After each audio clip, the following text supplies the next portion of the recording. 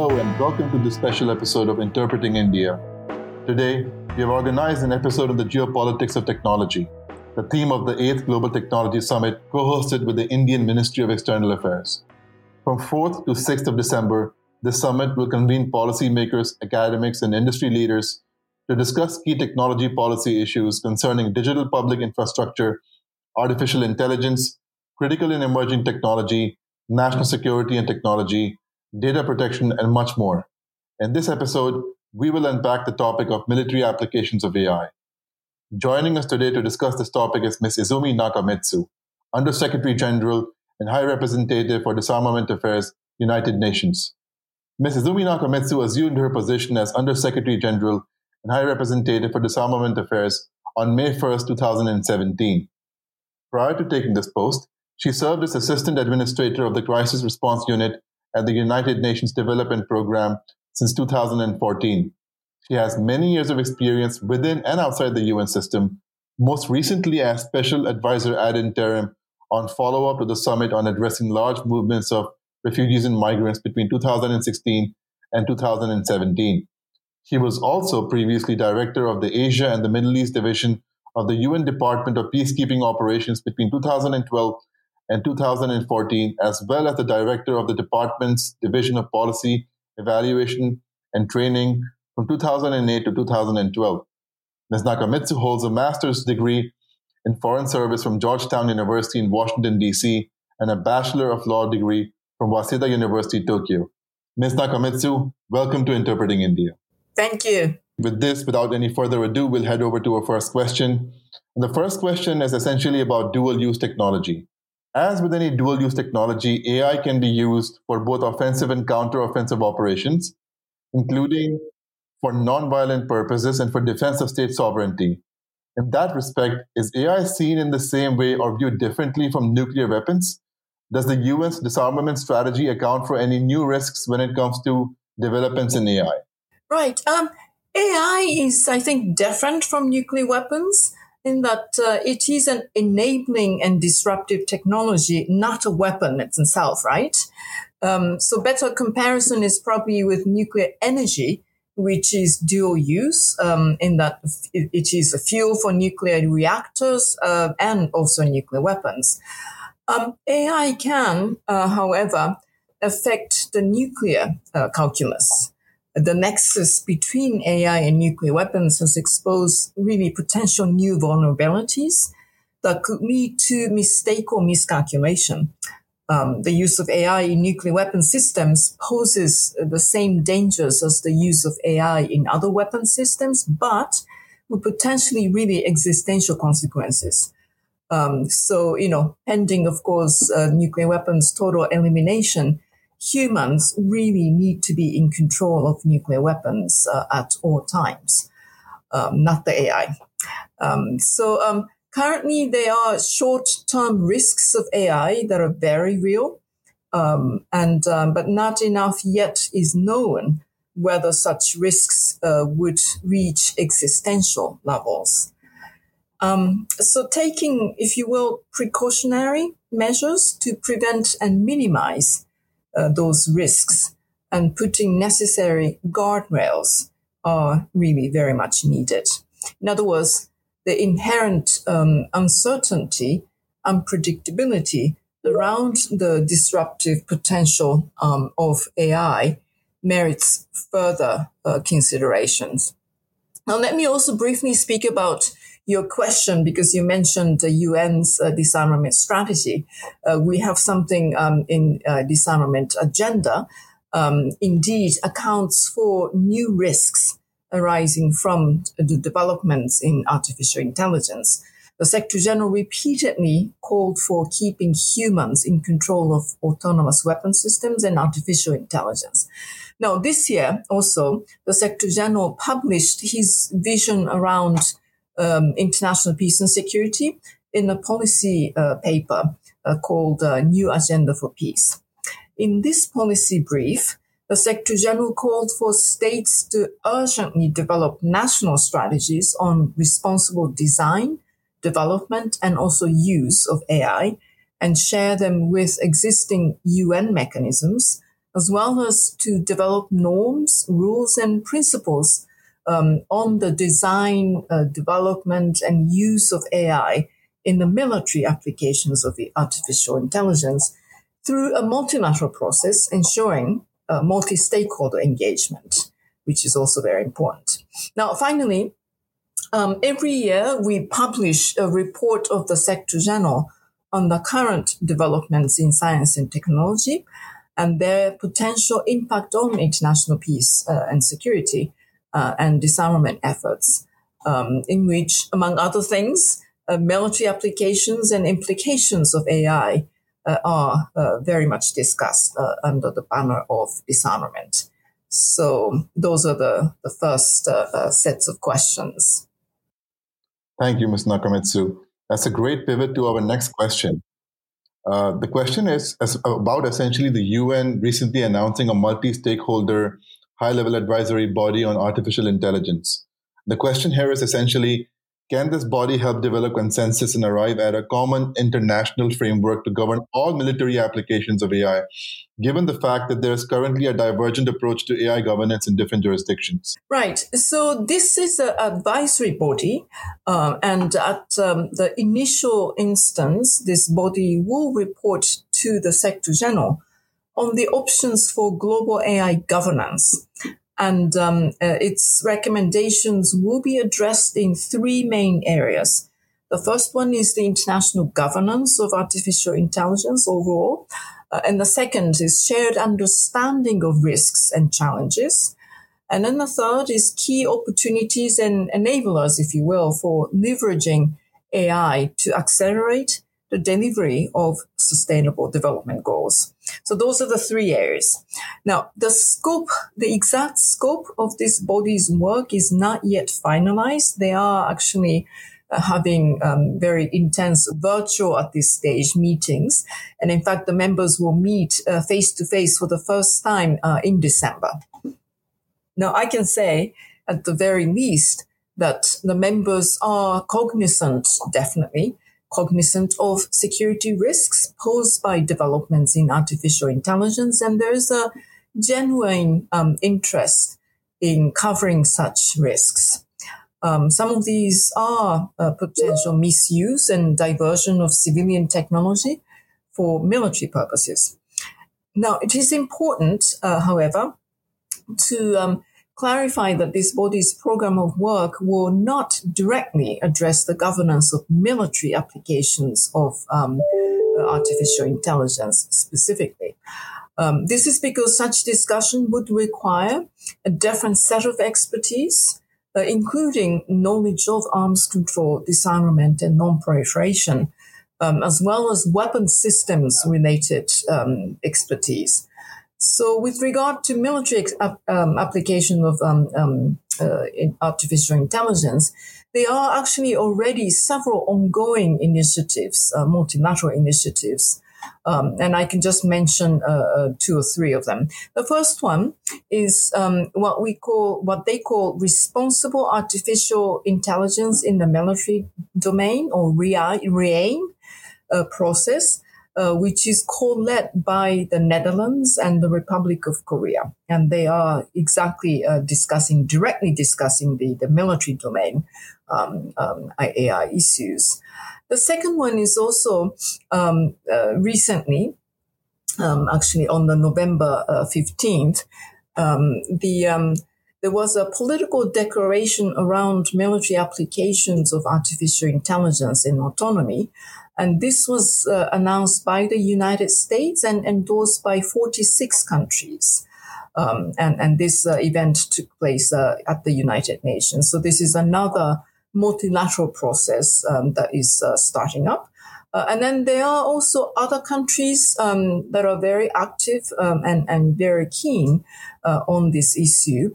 For example, Pakistan is also active in the space as they issued a working paper earlier this year in Geneva and held a side event during the first committee of the General Assembly in New York. This was also very recent, on fostering awareness about security risks emanating from applications of AI and autonomous weapon systems. So there are, a couple of multilateral initiatives, and all of those initiatives we think will help us reach a consensus in the long run.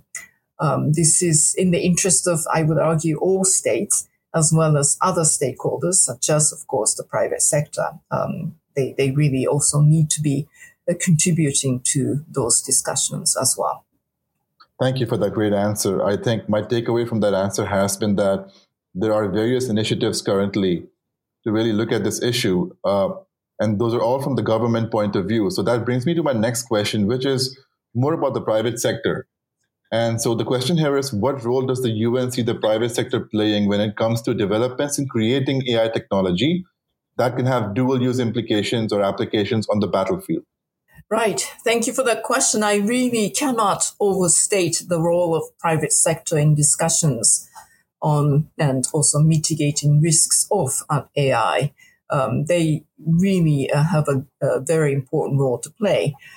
Now, most of the AI applications, as we all know, originate from the private sector. In other words, it is the private sector that designs and develops most of those dual use applications. So by definition, they really have an important role to play.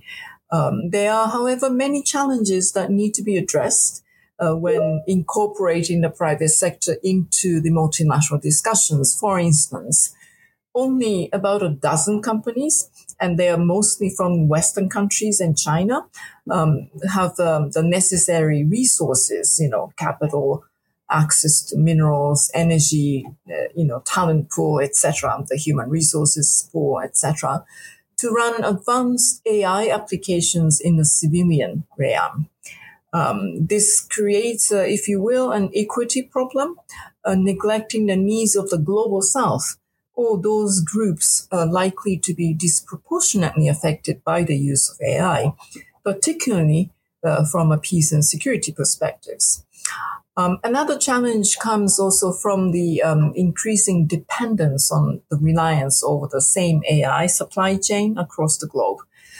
We really need to think carefully as a society, whether it is sustainable to continue with the scale of resource extraction, for example, happening today. While it takes a long time to extract minerals that are used for smartphones, self-driving cars, and home voice recognition systems, those gadgets only work for a short time frame. More often, consumers do not think about recycling their digital products. And even if they do, recycling is still a complex and also very costly efforts as well. Now, all these are additional stress factors, if you will, for the climate and environment, as well as for international peace and security. So we know from other technological developments that any dual-use application can open pathways for the misuse and diversions of civilian technology for military purposes. And that's why the private sector, academia, AI standardization bodies, and civil society really should equally demonstrate responsibility in designing, developing, and using those systems. So we cannot, of course, formulate effective multilateral responses without inputs from multi-stakeholder community. The private sector has a role in also evaluating, training, and testing AI models for all types of risks, including risks to international peace and security. The duty also rests with the disarmament experts, of course, to provide a civilian AI community with the knowledge and means to mitigate the risks of dual-use technology. So as you can see, it's really the whole of society, everyone's responsibility, and that includes the private sector. That's excellent, Ms. Nakamitsu. We'll just come to our next question on this series of questions. We discussed earlier in the course of this podcast about how there are different initiatives which look at different aspects of military applications of AI. With that being said, in the absence of any global consensus on enacting guardrails against the use of AI in the field of military applications, what more could be done to essentially ensure that arriving at a bare minimum global baseline of principles is feasible? And also, could any possible consensus have an impact in terms of how AI systems are made, in terms of having more human oversight and control? Right.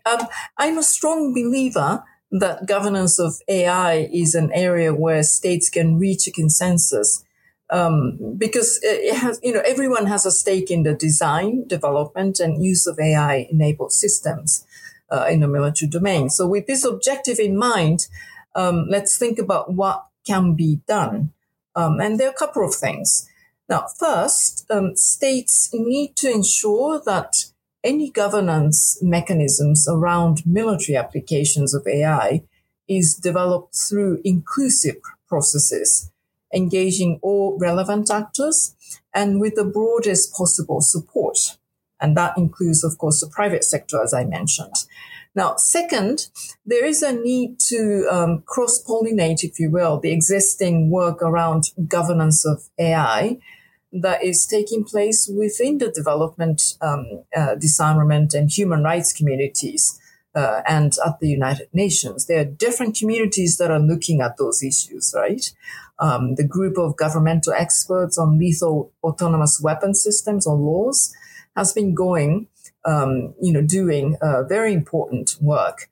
And the adoption of a report with a forward-looking mandate recently for the group of governmental experts on lethal autonomous weapon systems, GG on laws, for shorthand,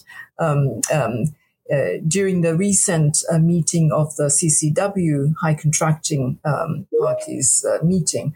And they reiterated member states' commitment to produce meaningful results. So, they are making progress.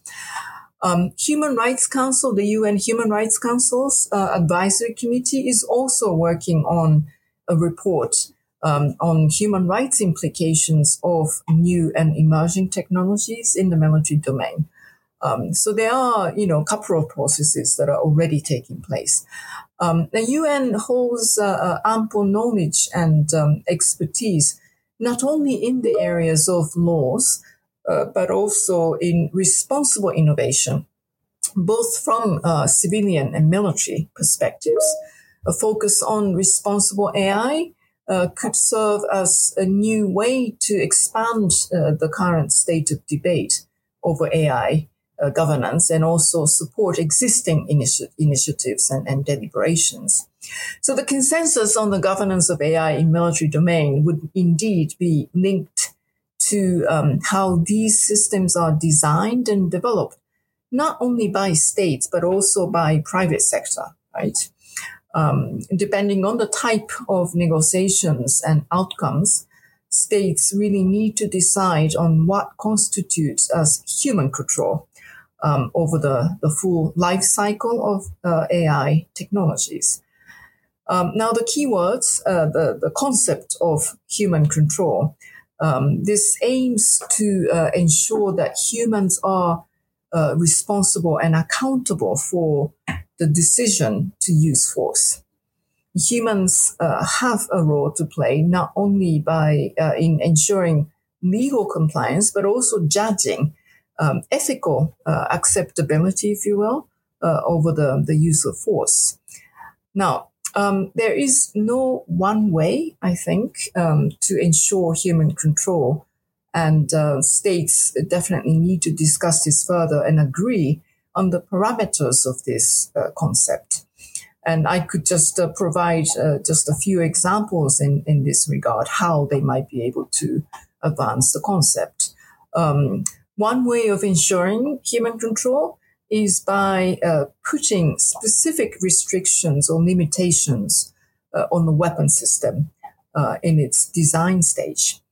This would, for example, be limiting the scope of the use of a weapon system in terms of duration, like how long it could loiter, or limiting the terrain, for example, where it could be launched or used, land versus air versus sea.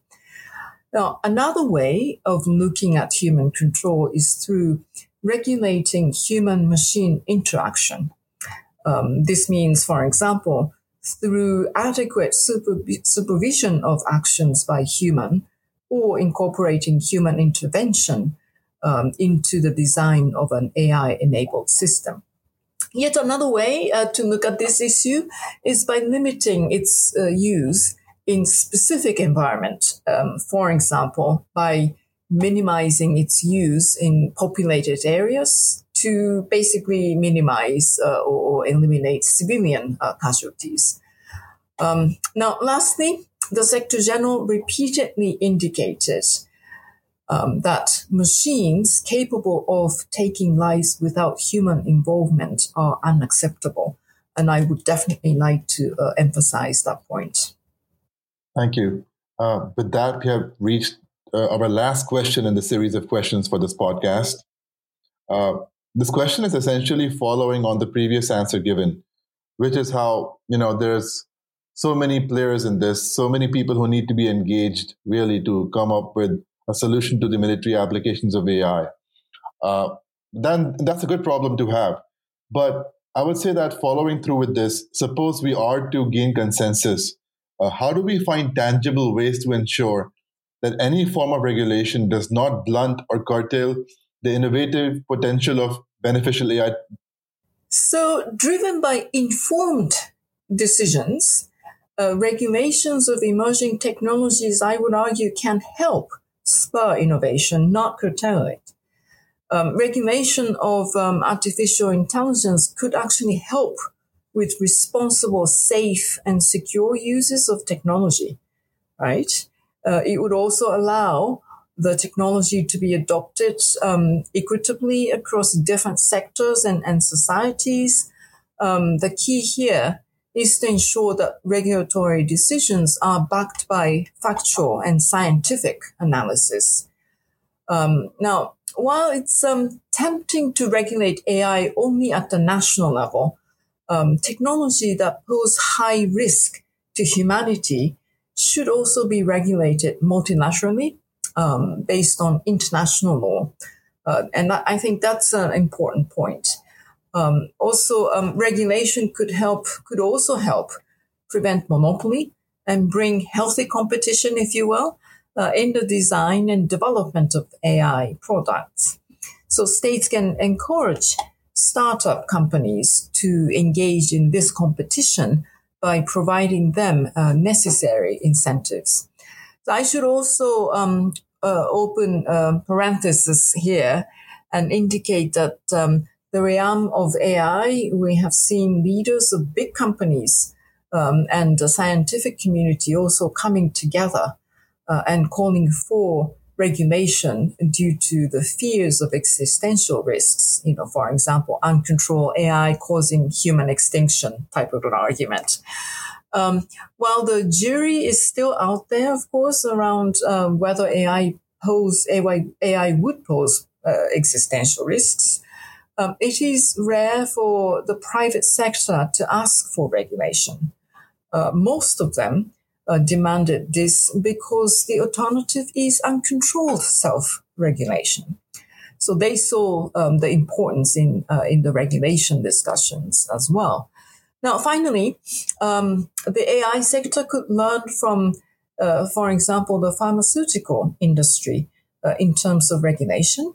As the pharmaceutical industry is heavily regulated, let's remember, but that consumer also demands such regulation, right? Each new medicine or vaccine, for example, undergoes rigorous testing and evaluation during its research and development stage.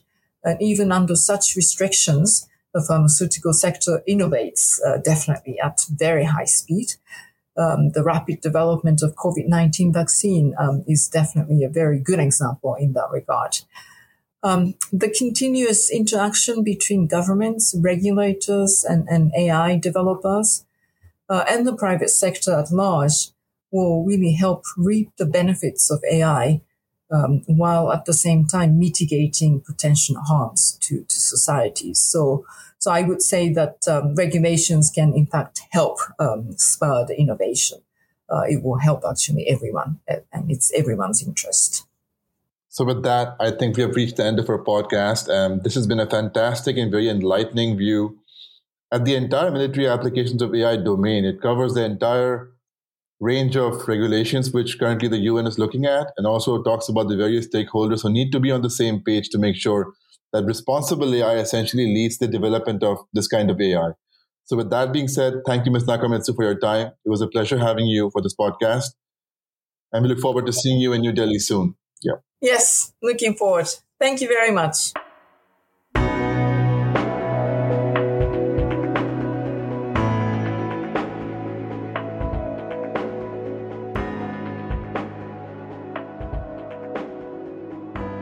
Thank you for listening to this special episode of Interpreting India.